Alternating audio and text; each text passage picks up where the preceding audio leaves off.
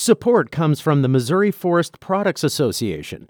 Missouri produces wood pallets, railroad ties, white oak barrels, hardwood floors, and more. Details on the variety of products made in the state are at choosewood.com. This is St. Louis on the Air from St. Louis Public Radio. I'm Elaine Cha.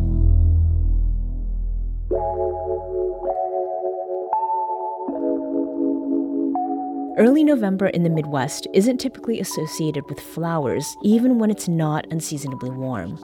But this week, over 400 folks from North America, plus a few from Europe, are gathering in downtown St. Louis to learn and talk floriculture. And they're here for a first of two kinds.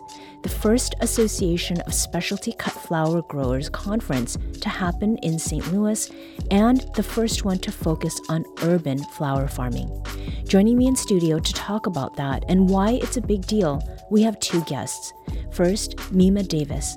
Mimo is co-owner of Urban Buds, a flower farm located in the Dutchtown neighborhood of South St. Louis, and vice president of the Association of Specialty Cut Flower Growers. Hello. Good morning. We also have Miranda Duschack, Urban Buds co-owner with Mimo and small farm specialist for Lincoln University of Missouri Cooperative Extension. Hello to you too. Hi, thank you. Miranda, Mimo, welcome back to St. Louis on the Air. Oh, thanks for having us. Now, let's talk about the basics. Urban farming, I think, is more readily associated with growing food. Miranda, what are the key need-to-knows about what an urban flower farm is and what it's not? Okay, an urban flower farm, the way we see it throughout the country, are commercial, for-profit family farms that have a focus on production and value added. So people are growing high-value, unique floral crops in high density in the city and selling that directly to customers through wedding and event design, through farmers market, and through funerals, things like that. So this urban flower farming movement is really a catalyst for re-envisioning and reshaping what we can think of as both agriculture and and urban spaces. Mm-hmm.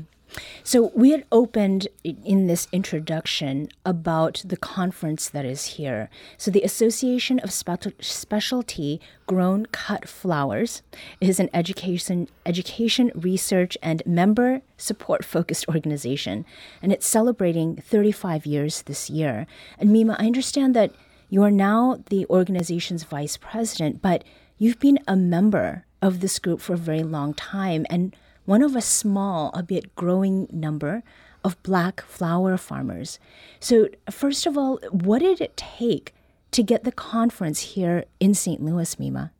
Well, I think that first off, I've been doing it for a long time, and I've been a member a long time. And when I suggested that they come to St. Louis, I think everybody jumped at that opportunity.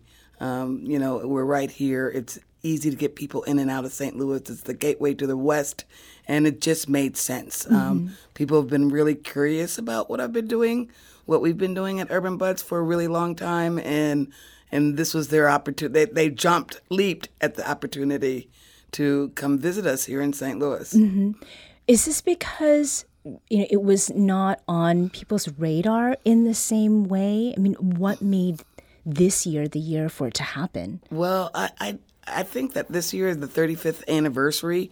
We just, I think we were looking for something different to do, too. I think this is really kind of stretching us out of the box. I wanted to share with people that you could plant where you are, mm-hmm. To change that paradigm of kind of what farming is. When people think of farms, they think of acreage and rolling hills and, these big, long rows of beautiful crops growing, and actually it could be, where you are. If you have dirt, you can plant in it, and we wanted to really share that with our flower farming community, friends, family, all across the United States. Mm-hmm. And so we were really excited when they agreed to come to St. Louis. It was a really big deal for us. And how did it feel to get that confirmation that they were coming, Miranda? Oh, it's such an honor. And as far as this focus too, or looking at urban flower farming, there are things that have happened over the last several years, in particular, what has happened with the pandemic. Was there some effect that access to flowers had to make people interested in urban flower farming right now? Yeah, it's a growth sector in agriculture right now is urban flower farming. So just this morning we were learning in our conference about studies that have proven that flowers improve people's quality of life and their mental health. And we saw that very strongly during the pandemic when people were isolated and felt locked inside and scared, quite frankly. Our business boomed and it was really helpful for local growers. So there has been this moment of growth. Now we see with the imports picking back up, with people's spending habits sort of changing, the predictions are we're kind of going to go back to 2019 spending habits within flowers. But beyond that, this is an area where people are excited about agriculture, and we're seeing more and more people getting into it. Mm-hmm. In the last couple of years, I understand that you grow many flowers. What is it that you grow that people seem to like most, Mima? Yeah, we grow. We have some major crops that people really love. Our ranunculus in the spring is really popular. Our lisianthus is very, very popular. We grow over 80 varieties of cut flowers. Right. So it's a long list of people love when people come to the farmers market or pick up off our porch. They really enjoy the blooms. And the thing about urban flower farming is that we could cut them the same day. Mm-hmm. We could move them.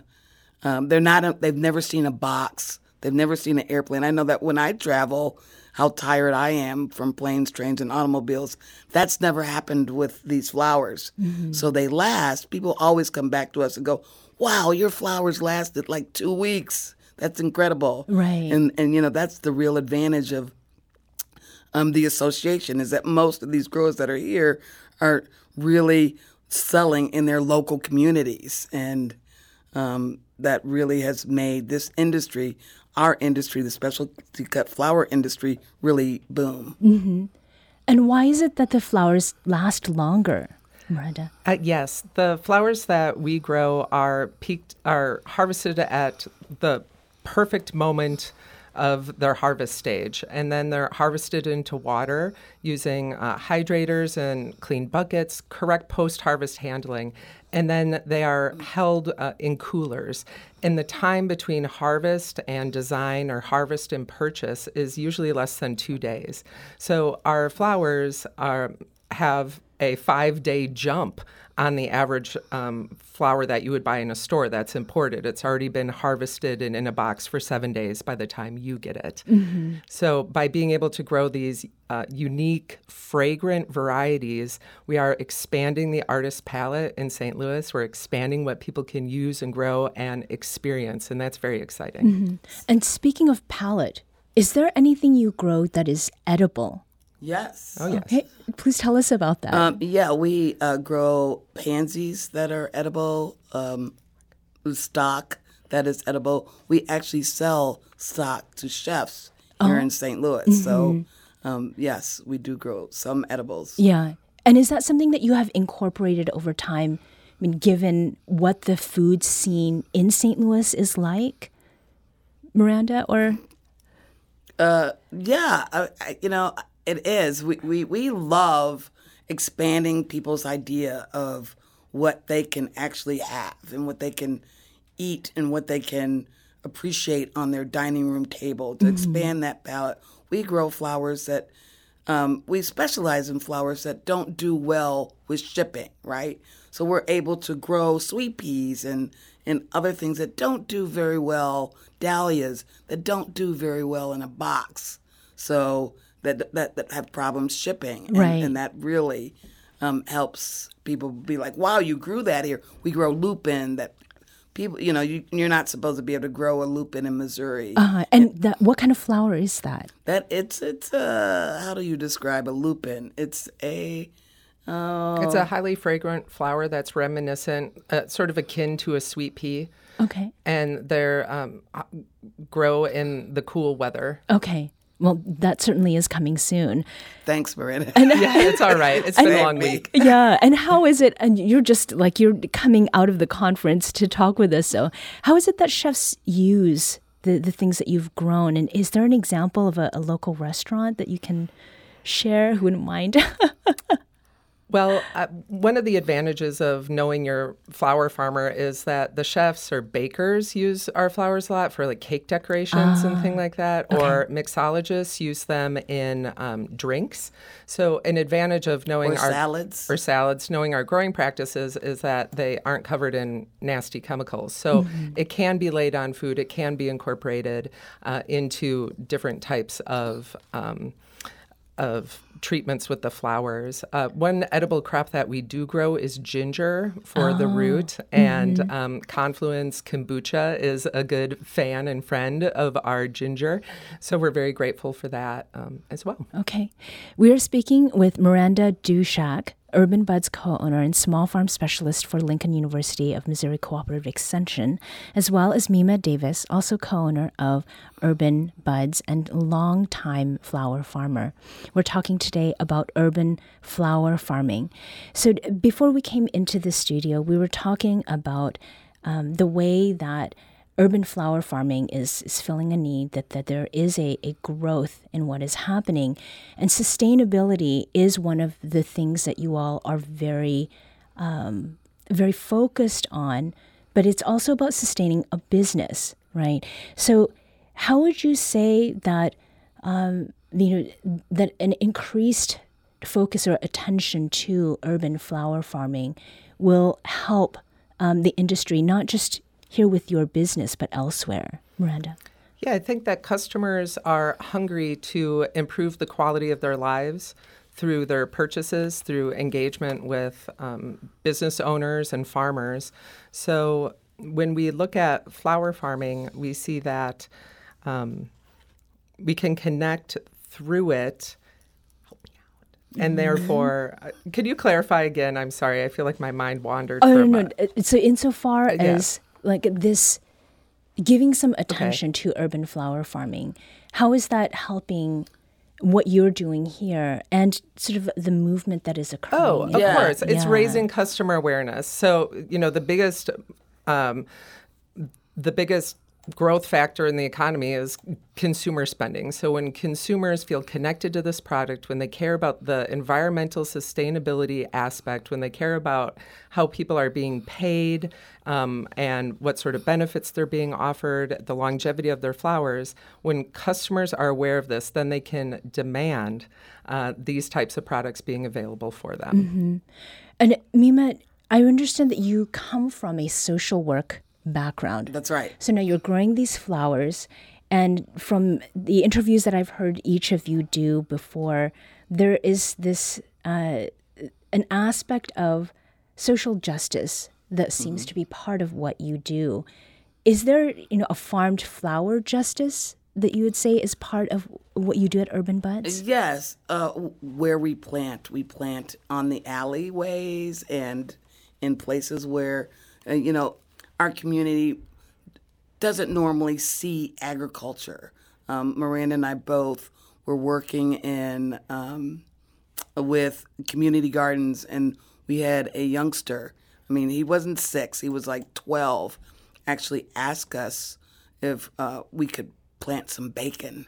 Okay. And I mean, we all laugh at that, right? But that's really tragic. That we've come so disconnected from where our food comes from that we're worried about the next generation, and to be planting in this, have urban farms happening in the city really helps bring agriculture into the city where people can really see that. It just really brings it all right in here where you can't miss it. Right. Where at Urban Buds they could see a plug grow into a flower, and they're like, amazed that that's happening on our alleyways. We plant on the corner of Osceola and Grand in the city, very major traffic way where people can, just that half a second to give you that peace and that joy, just to see it, really, really helps people in their lives. Mm-hmm. And you all have been now operating for 11 years. Have there been many people who didn't realize you were doing what you were doing? Miranda?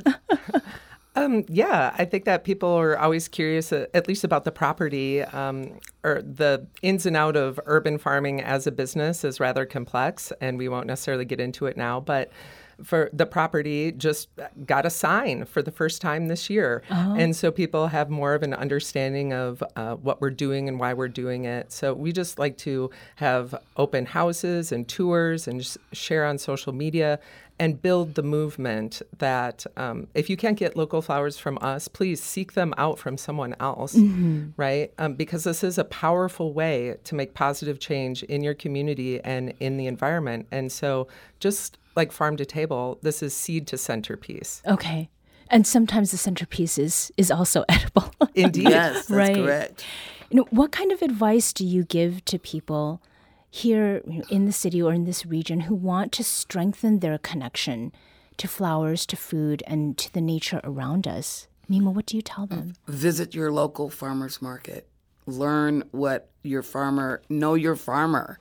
Really get to know what products are available locally, and to, really just support your local farmers and educate your children. And farmers market is a great place to take your kids for an education. Mm-hmm. And is that sort of the chief way people have come to know about Urban Buds in particular? Yeah, we have a very robust following at the Tower Grove Farmers Market, and yes, I think that's a really great way that people have come to know us. During the pandemic, we really our business kind of boomed, and people really found out about us through the pandemic. Mm-hmm. Why do you think that was, Miranda? Because people had some measure of disposable income when they were shut down and locked in, and they wanted to feel connected to something growing and alive and beautiful. Mm-hmm. And so it just worked out very well. And you said I never left social work, or I was in social work before. I don't believe I've ever left social work. This was all part, giving flowers to someone, making them happy, giving them that peace, that joy that comes with flowers is a form of social work. It's uplifting. It's making people feel better. Mm-hmm. Now, there were 200 conference goers from, again, all over North America and at least a couple from Europe who signed up for tours of your flower farm in Dutchtown yesterday. And I saw a multi-part IG reel that showed just how thrilled people were with the experience, with what they saw. What was that like for you, Mima? Oh, wow. It's kind of, I call it my, bird song. It's my family coming to visit me. It is a family reunion. These are people that I know, growers that I've known for years, all over the country, excuse me, who have never really seen. It was like our baby. It's like, it's like showing somebody your newborn. Right, right. And them just going, wow, you do all of this here? Mm-hmm. And that was just exhilarating. And I'm really grateful that it was the first day of the conference, because now I can relax and enjoy the rest of the time with my friends. Right, right. And then for your part, Miranda, as you're watching people come through, did they have really interesting questions for you? Oh, absolutely. Yeah. It was a meeting of the minds. Certainly, I looked at every single one of those attendees as colleagues, and that they all had something we can learn from. So kind and constructive criticism was certainly welcomed. But it was just such a special day yesterday, and we are so honored that people care about this project, this little engine that could, that is happening, and that people have interest in doing something similar in their areas. Yeah. And just one more thing is that I've been going to these tours at other people's farm for years. So to go on, for them to come to my farm, I didn't see anything new that they didn't teach me. You know, it was like my opportunity, our opportunity to give back to them. Yeah. And I would add, it also just felt so freeing to say to folks, nothing's off the table. You can ask anything right now about the business, about how we do it within our relationship, the family, whatever it is. And that was incredibly freeing. Is that atypical at like trade shows? Yes. Yes. I've never been. So rather than a spirit of competition, there's a lot of, you're cultivating together. Correct. The goal of this project was to build the local movement. And within the St. Louis metro region, there are more flower farmers now. And so a consequence of doing our good work is, yes, we're building our competition, but also we're building the movement. And that's more important. Okay.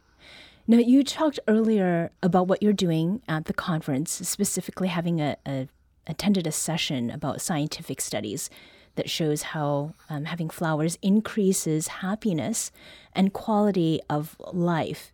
What are some of the other topics that are being covered? Designing more with native plants. Last night there was a floral demonstration by the Flower Hat. Julio, the Flower Hat, there was a demo by him last night, and there are other topics that are going to be covered today. There's a whole list. I'm drawing a blank right now. But, people are really curious in kind of the nitty-gritty, growing ranunculus, growing dahlias, certainly. But then it's always balanced with like business, bookkeeping, and then post-harvest handling, which is our advantage, is being able to grow unique, hard-to-ship varieties and then treating them well so you get them at the height of beauty. Okay. So the height of beauty, what is a flower hat before I... I'm sorry, that is a business. Okay. That is Julio Flores. That's not his name. We often refer to each other as our business names in the conference. We'd be like, oh, there's Farmer Bailey. Oh, there's Little State Flower Company. Oh, You know what I mean? Okay. Yeah. So what is at its peak right now? As far as what you are growing. Yeah, right now in the greenhouse we have incredible, we're getting ready for our Thanksgiving flowers, and we have incredible, beautiful mums in the greenhouse, ornamental cabbages, eucalyptus, what else is in there? Roses. We're just getting ready, gearing up for... Ginger is still in the greenhouse. We're just gearing up right now for our Thanksgiving. And Miranda, is there anything that you all have become known for among the flowers that you grow? So you were talking about things that are like that are hard to grow in certain places. Like what does Urban Buds do really well? Urban Buds does season extension really well. So having beautiful ranunculus in March, being able to hit Valentine's Day, the early spring holidays, including Mother's Day. So ranunculus, we'll say it over and shout it to the heavens. People love our ranunculus. Icelandic poppies are another crowd pleaser, fan favorite. And the sweet peas, I'm going to say it, people go gaga over anything with fragrance. Yeah. Now, is there anything else budding in the world of urban flower farming that really excites you? Budding in urban flower farming. Yeah, for me, what excites me is that there's so much interest in this. So the idea of people expanding more into education, like workshops. When we say what's the best thing someone can do to connect with their local food movement or flower, is plant a garden yourself. So get your hands dirty, help people feel empowered. I'd say the other thing that's really exciting right now in urban flower farming is that there's really this awareness that we can work with the city, work with the government, work with the community to create supportive systems that allow this type of entrepreneurship. Mm-hmm. Well, it's wonderful to hear that after 11 years of work on Urban Buds that you've been able to introduce people to it right here in St. Louis. Miranda Duschack is co-owner of Urban Buds and a small farm specialist at Lincoln University's STL Extension, and Mimo Davis is co-owner of Urban Buds Flower Farm in South St. Louis and vice president of the Association of Specialty Cut Flower Growers. Thank you both for sneaking away from the conference to talk with us today. Oh, thank you for having us. It means the world to us that you're care. Thank you. This episode was produced by Elaine Shaw.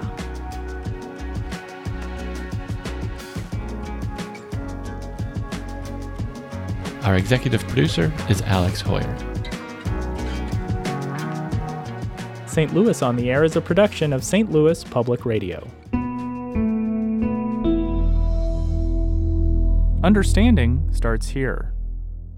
St. Louis on the Air proudly supports local artists by using music from Life Creative Group.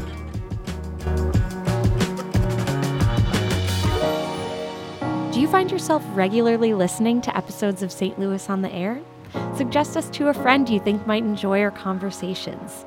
And leave us a review and rating on Apple Podcasts on the App Store. It's the simplest way to help people discover our show. Thanks. St. Louis Public Radio is a member-supported service of the University of Missouri-St. Louis. Support comes from Missouri Forest Products Association, committed to sustainable and sound conservation of the state's forests, which support more than 41,000 Missouri jobs, resulting in a $10 billion industry. ChooseWood.com.